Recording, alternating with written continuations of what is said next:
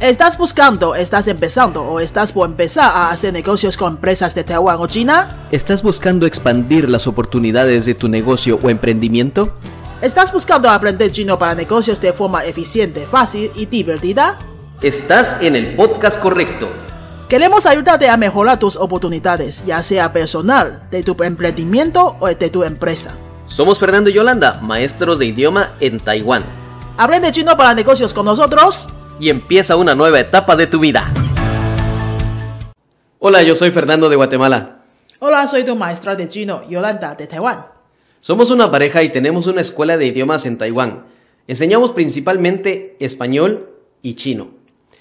En este podcast vamos a estar enseñándote acerca del chino para negocios, formas eficientes, prácticas y rápidas para poder comunicarte con empresas con las que puedes estar realizando negocios o quieres realizar negocios. Si quieres trabajar en una empresa donde se hable chino, también.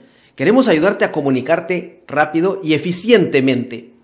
En esta primera semana vamos a estar tratando el tema de saludos, algo muy importante en la cultura asiática, en la cultura china, taiwanesa. Y el primer tema que vamos a hablar es saludos cuando conoces a alguien por primera vez. En este caso, Yolanda nos va a dar algunos tips acerca de qué decir la primera vez que conoces a alguien en chino. Exacto. ¿Empecemos? Empecemos. Yolanda, cuando ves a alguien por primera vez, a alguien que no conoces, ¿cómo se le puede saludar? Pues saludamos con un poco de distancia, quizás la mitad de tu brazo, esa distancia. Y saludamos con la mano, moviendo la mano. Así, ni hao.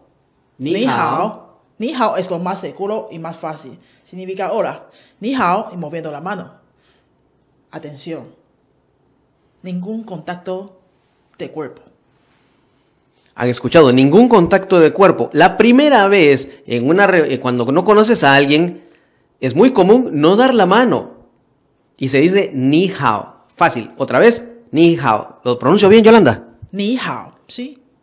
Gracias. Algunas personas dirán, ¿pero entonces no dan la mano al saludar? Sí, sí la dan. Si la reunión es formal y es la primera vez que se conocen, sí hay un saludo de mano, pero es breve. Un saludo de mano se dice ni hao, y se suelta. Y es la primera vez.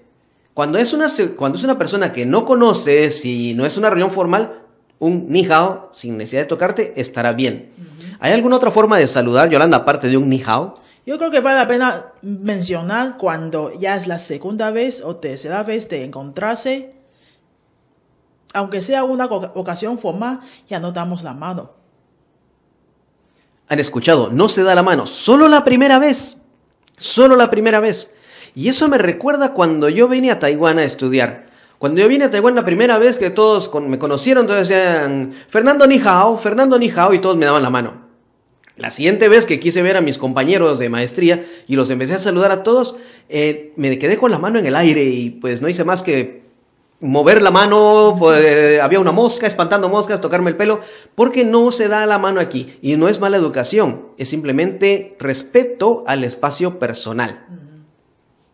Sí, así es. Yo sé que los latinos le tiende a tener más contacto de cuerpo, dar la mano, hasta abrazo, hasta dar besos a la cara. Eso, muy raro se ve en Asia. Yolanda, ¿qué pasaría si yo llego con una compañera de trabajo o una compañera de universidad y la quiero saludar con un beso? ¿Cómo reaccionaría ella? Yo que no conozco esta cultura y digo hola y le quiero dar un beso, es algo que para mí es tan normal. ¿Cómo reaccionaría ella? ¿O qué piensan ustedes los taiwaneses de esto? Primero, no va a saber si es la primera vez para esta persona, no va a saber qué va a pasar. Entonces, naturalmente, les va a salir tan natural de echarse para atrás. Se va a echar para atrás. Esconder, con un poco de miedo, pensando, ¿y qué vas a hacer? Algo así.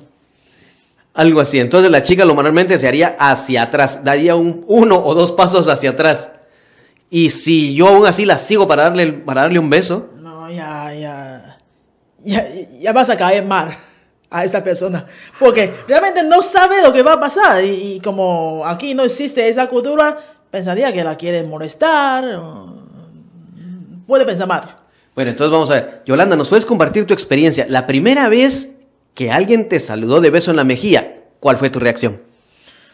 Bueno, yo como empecé a aprender español en Taiwán. Después de 3 años me fui a estudiar en España. Así que durante esos 3 años ya mis profesores de español nos explicó cómo es esa forma de saludar. Pero la primera vez de encontrar esto, igual me resultó muy raro, muy raro. En España se da 2 besos. 2 besos. 2 besos. Y como es un desconocido, o la persona que estás conociendo por primera vez te va a acercar tanto, era muy incómodo para mí. Así que ya lo saben, cuando saluden a una persona por primera vez, denle la mano, mantengan la distancia, no den un beso, pueden decir un ni hao, sencillo, ni hao. Ni hao. Ni hao. Si no estás muy seguro en esta ocasión, da la mano o no da la mano, puedes observar un poco. Con un segundo de observación, tú vas a saber si la otra persona está sacando la mano, ¿no? Puedes ver si está sacando la mano también. Y esto me recuerda, por ejemplo, una ocasión cuando Yolanda saludó al embajador de Guatemala aquí en Taiwán. Era una persona muy amigable, muy social. Y cuando la saludó, le dije al embajador, le presento a mi esposa. Vino el embajador y le dijo, hola, mucho gusto. Y le da un abrazo y un beso. Y recuerdo que Yolanda se quedó quieta, se voltea, me dice, el embajador me dio un beso. Es que como estábamos en Taiwán, yo pensé que iba a ser la costumbre, manera taiwanesa. Ya ahora no tengo problemas de dar el saludo con un beso, pero esa ocasión no me lo imaginaba. Entonces, todavía me resultó un poco un shock. Y máxime que era el embajador, no era un amigo, no era cualquier persona. Es algo que pues tampoco nadie lo esperaba, ¿verdad? Nadie lo esperaba. Bueno, por lo menos yo. Bueno, así que ya lo sabes, un ni hao, y con eso ya abriste la primera puerta. Exactamente. Nos vemos mañana, siguiente episodio de saludos, otras formas de saludar, diferentes circunstancias, diferentes formas de hablarlo también. Adiós. Hasta mañana. Si te ha gustado este tema, déjanos un comentario, danos 5 estrellas o comparte con tus amigos. Si tienes algún tema que te gustaría que habláramos, déjanos en los comentarios y con mucho gusto podemos hablar sobre ello. Adiós. Adiós.